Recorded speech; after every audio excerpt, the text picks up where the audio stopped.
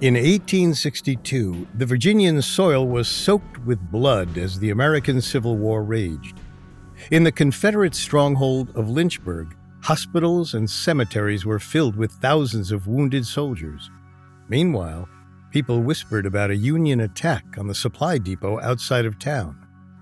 Robert Morris watched all this unfold from the front desk of the upscale Franklin Hotel. The 84-year-old was too old to fight or flee from the war. If Lynchburg came under fire, he'd let his life and legacy go up in flames with it. See, Morris was protecting a secret, one he'd kept hidden for decades. But with the final years of his life ticking down, he knew he needed to find someone to share that secret with. He settled on a young friend whose name has been lost to history, so we'll call him John. One afternoon, Morris invited John to his palatial house on Main Street and locked the door behind him. He retrieved a bulky metal box containing a sheaf of faded documents. They were letters from an adventurer named Thomas J. Beale. 2 were written in plain English, but the last 3 appeared to be a random string of numbers. Morris confided in John. If he could crack the coded messages, they would lead him to a mountain of buried treasure, enough to make anyone rich beyond their wildest dreams.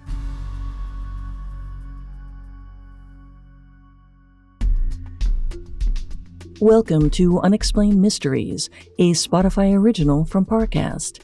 I'm your host, Molly. And I'm your host, Richard. In life, there's so much we don't know, but in this show, we don't take "we don't know" for an answer. Every Tuesday and Thursday, we investigate the greatest mysteries of history and life on Earth. You can find episodes of Unexplained Mysteries and all other Spotify originals from Parcast for free on Spotify. This is our first episode on the Beale Ciphers, a set of coded messages supposedly leading to a buried treasure. Today, we'll follow Thomas Beale's storied expedition to the Wild West and explore how he stumbled upon incredible riches. Then, we'll trace the history of his mysterious ciphers as one treasure hunter after another failed to crack the code. Next time, we'll answer a few burning questions involving Beale and his papers.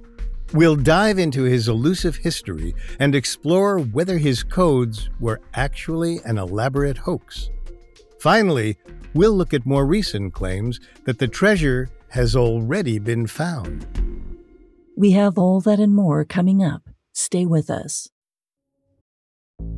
There's no better feeling than a personal win, and the State Farm Personal Price Plan can help you do just that.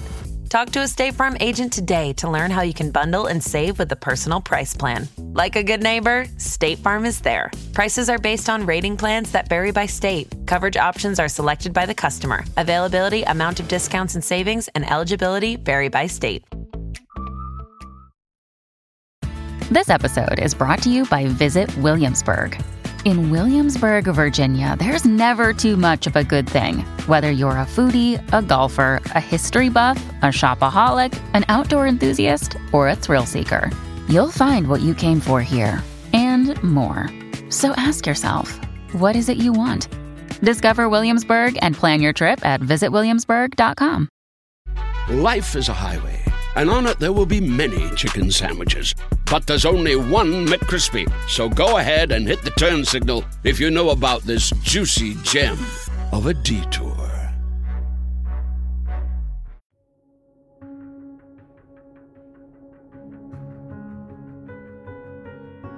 The secret of Beale's treasure has drawn hundreds of amateur sleuths to the lush forests outside of Lynchburg, Virginia. But few people know the whole tale. It began on a cold January night in 1820. 3 wealthy young men, exhausted from their travels, burst into Robert Morris's bed and breakfast and asked for a room. The 3 strangers had seen Morris's advertisement in the Lynchburg press and were eager to get off their feet. Their leader paid for the rooms and signed his name in the guest book as Thomas J. Beale. Beale seemed polite, well-educated, and extremely charming. especially around women, as Morris would learn over the coming months. His mannerisms suggested he came from an aristocratic family, but there was something rugged and powerful about him, too. His long black hair was in need of a trim, and his skin was darkened, possibly from too much sun. Despite his eloquence, he had the look of someone who'd performed a lot of manual labor. A few days after checking in, Beale's compatriots departed. But Beale stayed for another year. He had plenty of money for rent, and Morris got the sense he had no home to return to. The resident was extremely secretive about his past. Morris guessed from his accent he came from Western Virginia, but he never said a word about his parents or where he grew up. Finally, in March 1821, Beale thanked Morris for his hospitality and rode off into the sunset. Morris never expected to hear from the man again. But almost a year later, in January 1822, Beale returned, this time looking even more swarthy and sunbaked than before. Morris was happy to see him, although Beale was as tight-lipped as ever. This time, he only stayed for a couple of months. Before he left, he asked Morris for a favor. Beale retrieved a locked iron box from his room and handed it to the innkeeper. He said there were papers of extreme importance inside. He needed Morris to hold onto the box for safekeeping. Morris agreed. In May of that year, Morris received a letter from Thomas Beale. It was postmarked from St. Louis. He wrote he'd journeyed west in search of adventure. He knew he wasn't coming back anytime soon and had specific instructions for what to do with the box. Morris was to wait 10 years for Beale or one of his associates to collect it. But if no one arrived in that time, Morris could open the box and look inside. Beale promised Morris's patience would be greatly rewarded. That letter was the last time anyone ever saw or heard from Thomas Beale. His fate after leaving Morris's house remains unknown. 10 years went by, and the box sat undisturbed in its hiding place, gathering dust. Meanwhile, Morris took a job managing a larger inn called the Franklin Hotel. Every now and then he would retrieve the box and stare at it for hours. Several times he thought about opening it, but he always got too nervous. It wasn't until 1845, 23 years after Beale's departure, that Morris finally worked up the courage to grab a pry bar and rip off the lock. Inside were a series of documents. At the top, a letter addressed to Morris. It detailed Beale's last adventure before arriving at his doorstep in 1822. The story went something like this. Beale had a yearning for life beyond the confines of his affluent world. He wanted to test his mettle by exploring the vast open country just east of the Rocky Mountains. So he gathered approximately 30 other men, all wealthy and all itching for a taste of danger, just like him. In April 1817, they left Virginia for the Wild West, unsure of what they'd find. All they knew was they wanted to kill a lot of game. A month after their departure, they had arrived in the commercial hub of St. Louis, Missouri. They spent several days resting and replenishing their supplies. Then they prepared for the next leg of the journey. They hired a guide who knew the route, and on May 19th, they headed southwest across the Great Plains towards Santa Fe, New Mexico. This was prime hunting ground for bison, but it was also hostile territory. The French had sold their lands in the Midwest to the United States in 1803, but much of the West was still controlled by the Spanish. And they weren't kind to trespassers. The Spanish were dealing with a political crisis back home and violent insurgencies in Mexico. Authorities feared foreign agents would stoke the growing flames of revolution, so they frequently detained any Americans they caught crossing their borders. But skirting the law was part of the fun for Beale and his team. They were doing more than hunting big game. They were chasing adventure, and that's exactly what they found. One evening in the spring of 1818, some members of the party came upon a broken boulder in New Mexico. Inside its crevice was a lump of shiny metal, which they soon discovered was solid gold. They started digging around the area, only to find more gold and silver. Beale had his men partner up, working in shifts to gather as much as they could. However, Beale soon realized they had a bigger problem than getting the riches out of the earth. It wouldn't be long before someone heard about the treasure and came searching for it. They needed to get the hoard out of the region as soon as possible. They loaded the booty onto their horses and started the arduous trek back to Virginia. They risked discovery in every town they visited along the way. One loose lip could get them murdered by someone who coveted their prize.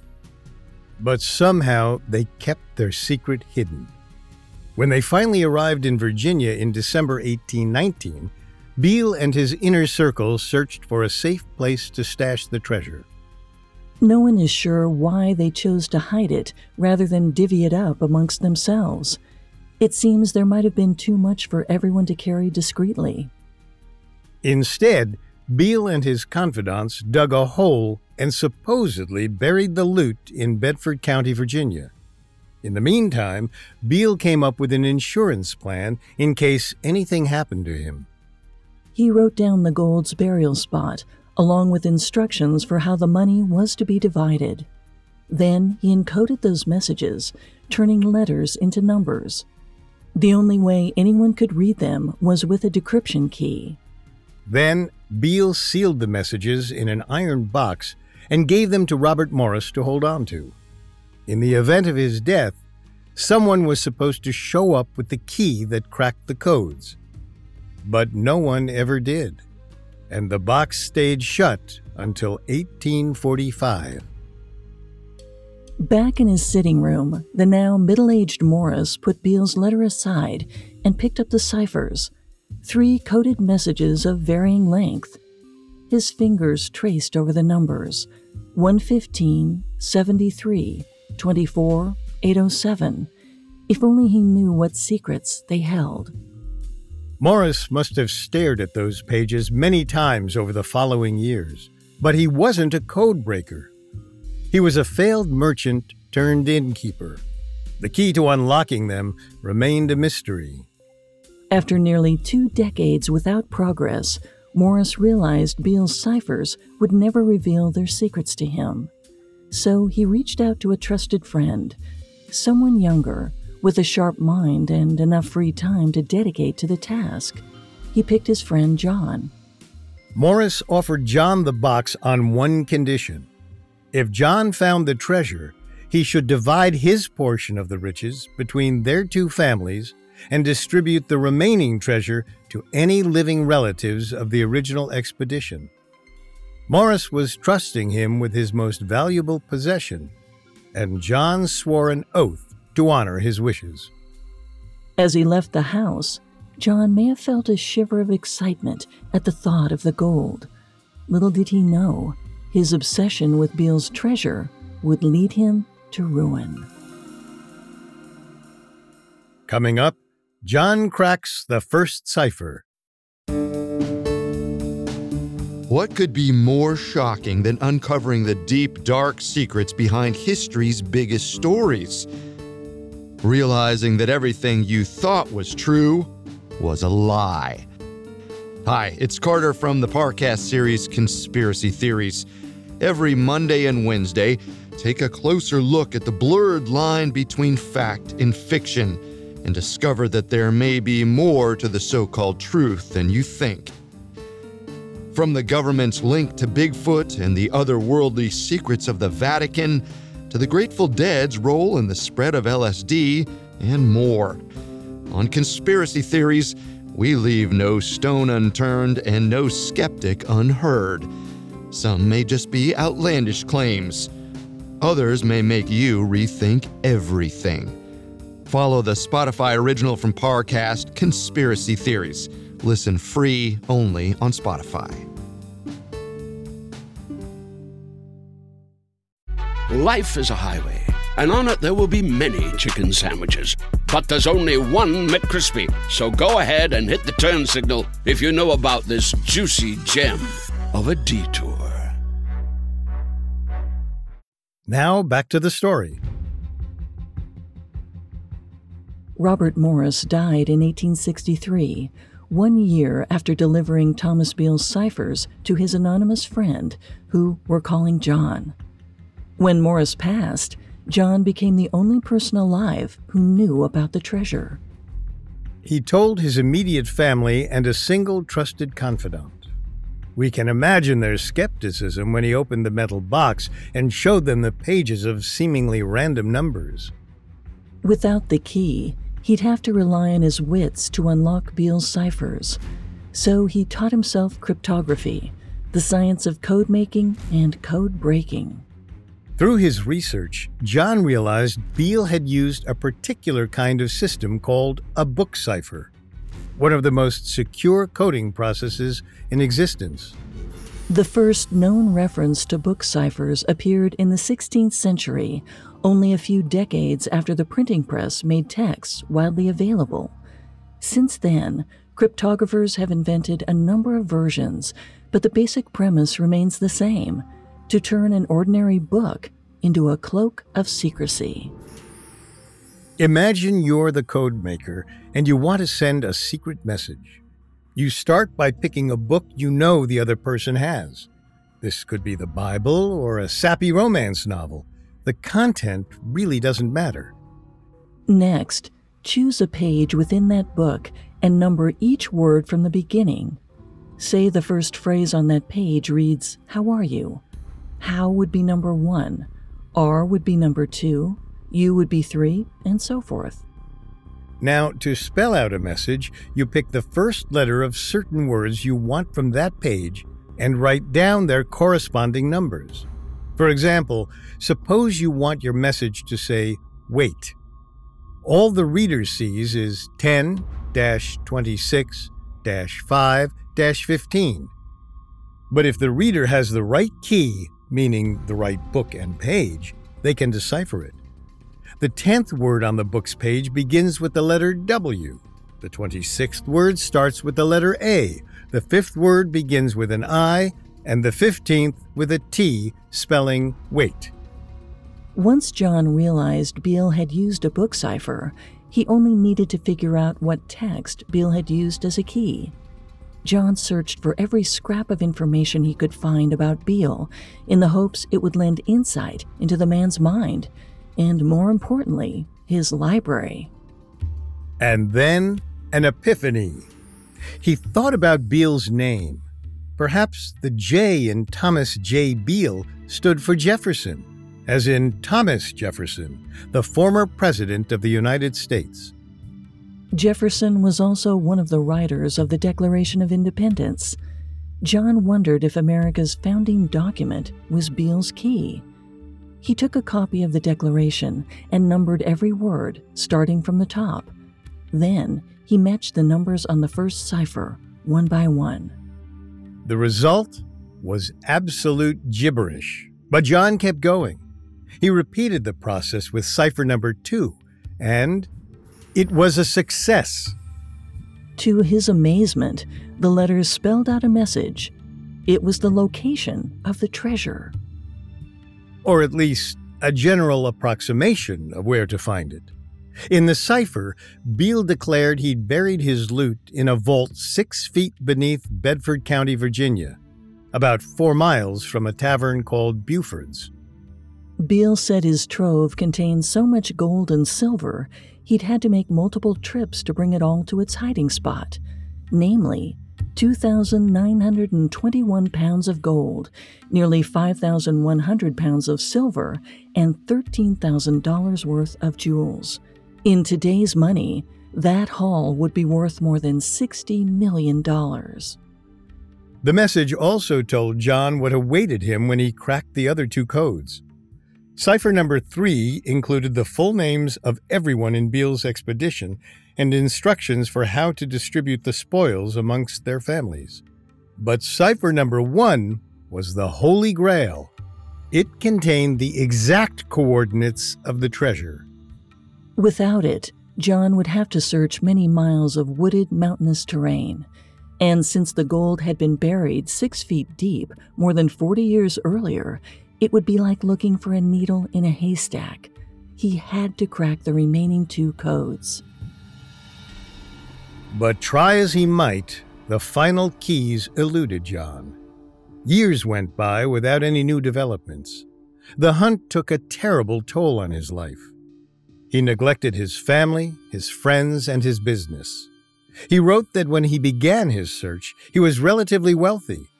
By the end, he was living in abject poverty.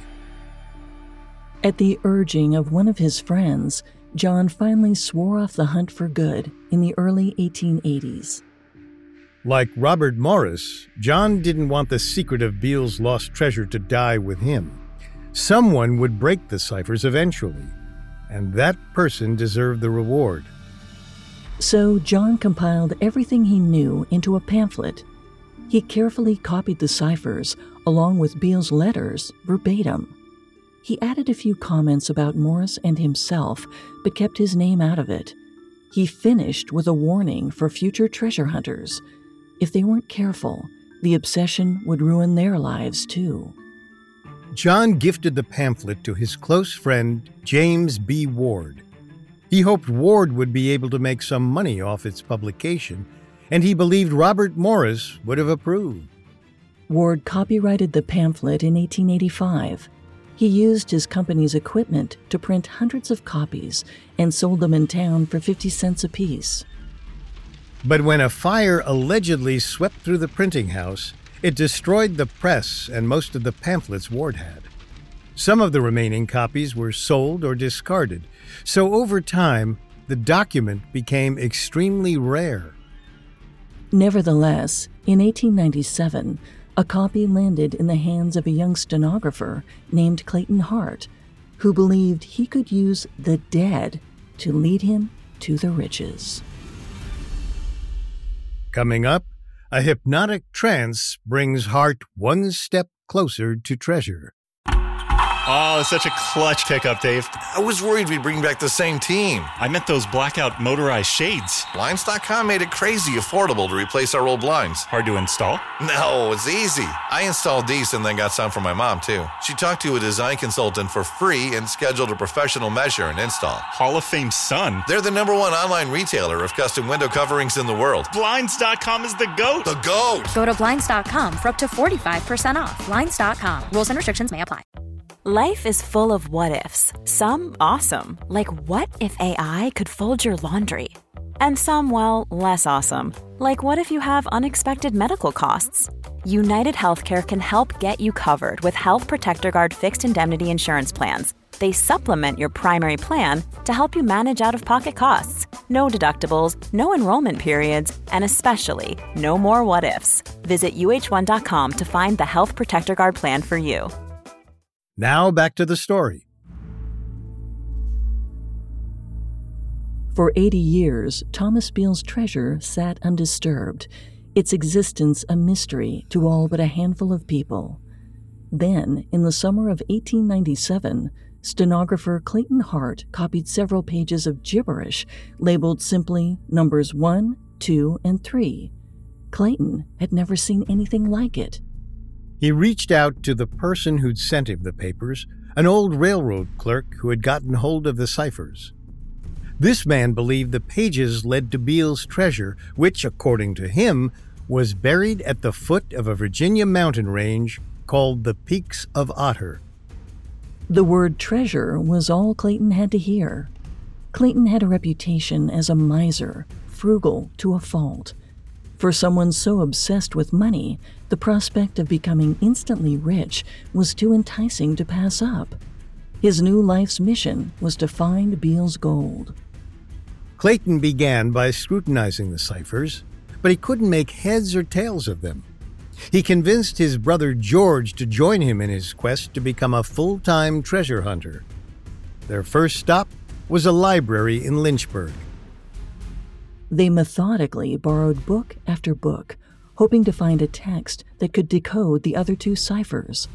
They tried Shakespeare, the Constitution, and dozens more. But nothing worked. So they took a different approach. They visited the man who'd first published the pamphlet, James Ward. By this point, Ward's health was failing, but his memory was still intact. He confirmed the authenticity of the pamphlet, but didn't have any new information to add. At their wits' end, they decided to try a more unorthodox tactic, the occult. At the time, Clayton was fascinated by the techniques of mesmerism and hypnosis. Today, hypnosis is a common practice among psychologists who use the power of suggestion to treat mental health issues like addiction and anxiety. However, at the end of the 19th century, it was still shrouded in superstition. Spiritualists believed they could use it to channel supernatural energy and even communicate with the dead. And Clayton had one ghost in mind, Thomas J. Beale.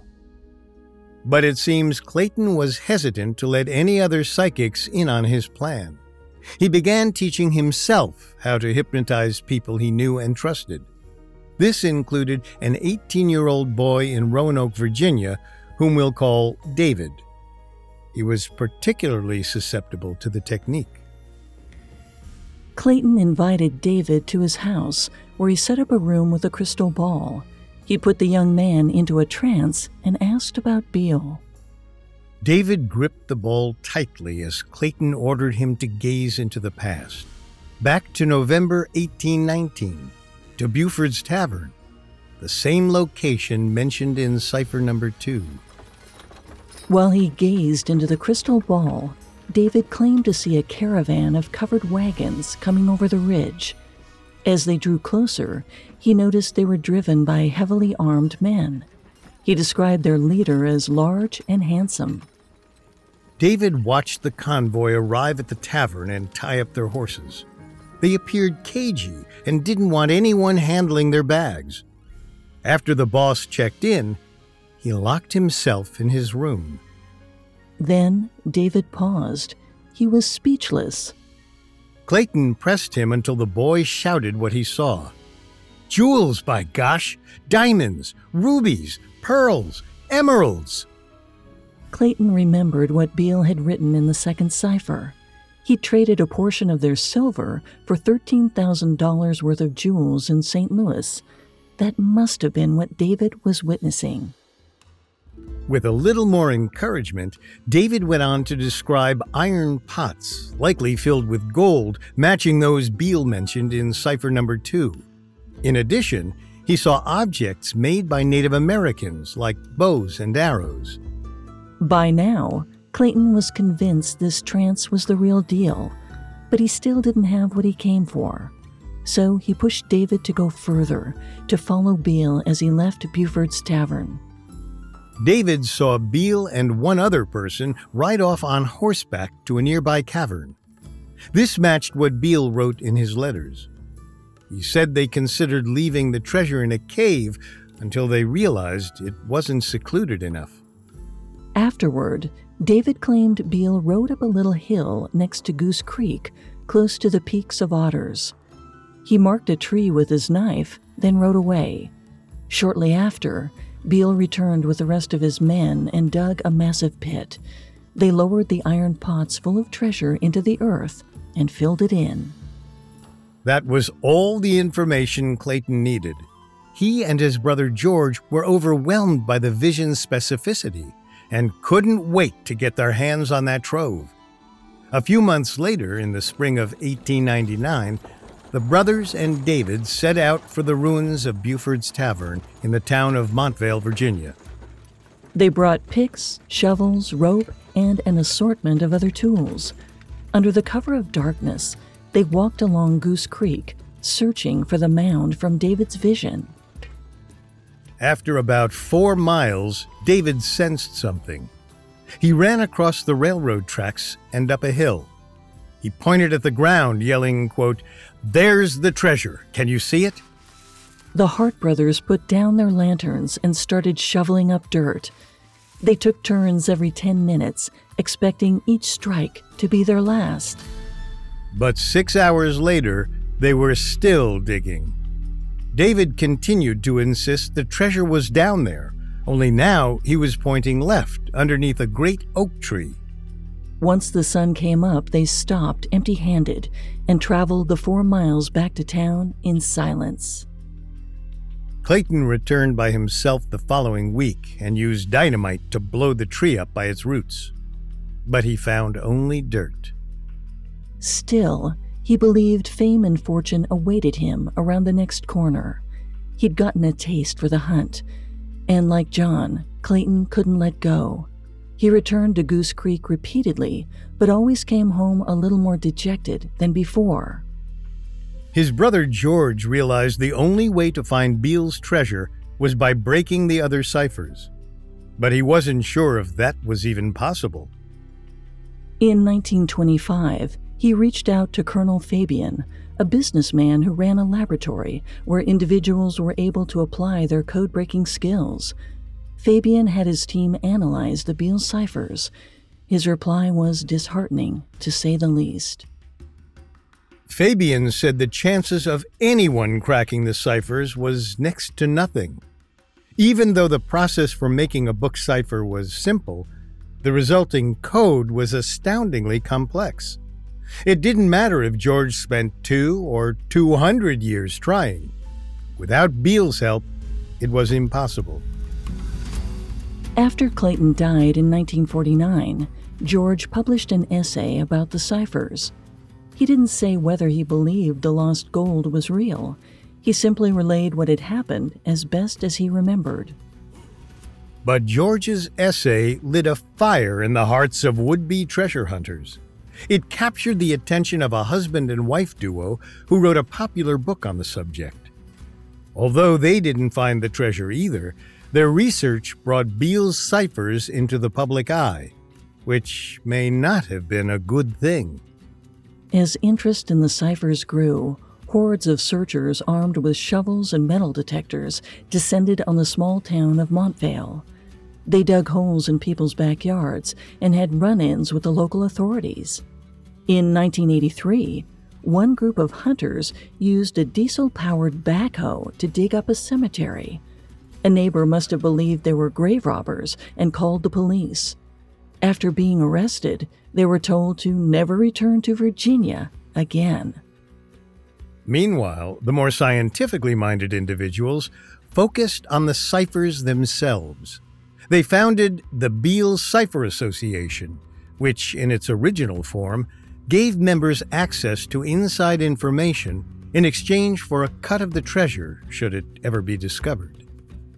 The association's membership includes notable cryptographers who have worked for the CIA, NSA, and prominent universities. One of them, Dr. Carl Hammer, used a computer to run a brute force attack on the ciphers, trying book after book, hoping he'd get lucky. He didn't. The mystery has also attracted historians, hucksters, and amateur sleuths. But the gold has remained hidden. Some of these failed hunters argued there never was a treasure to begin with. Others said it had already been found. But maybe that doesn't matter. The most alluring aspect of Beale's treasure may not be the potential payout. It's what that money represents. Thomas Beale was an enigma, steeped in the mythology of the American Wild West. He left his comfortable world behind and rode off in search of danger. Now, modern-day treasure hunters feel that same pull. It's a voice inside your head that says, "Get off your chair and go see the world. Do something unexpected and amazing while you still can." That voice is the spirit of adventure. Can you hear it calling your name?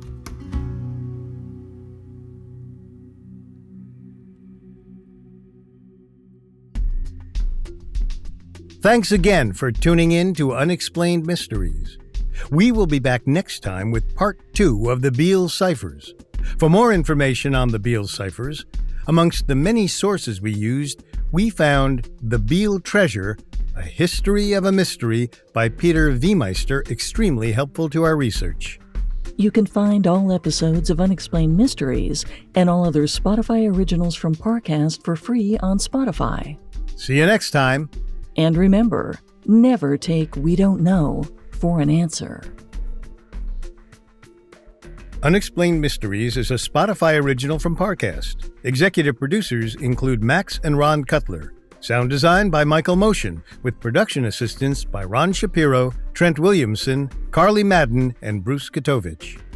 This episode of Unexplained Mysteries was written by Xander Bernstein, with writing assistance by Natalie Pertsovsky, Lori Gottlieb, and Angela Jorgensen. Fact-checking by Bennett Logan, and research by Bradley Klein.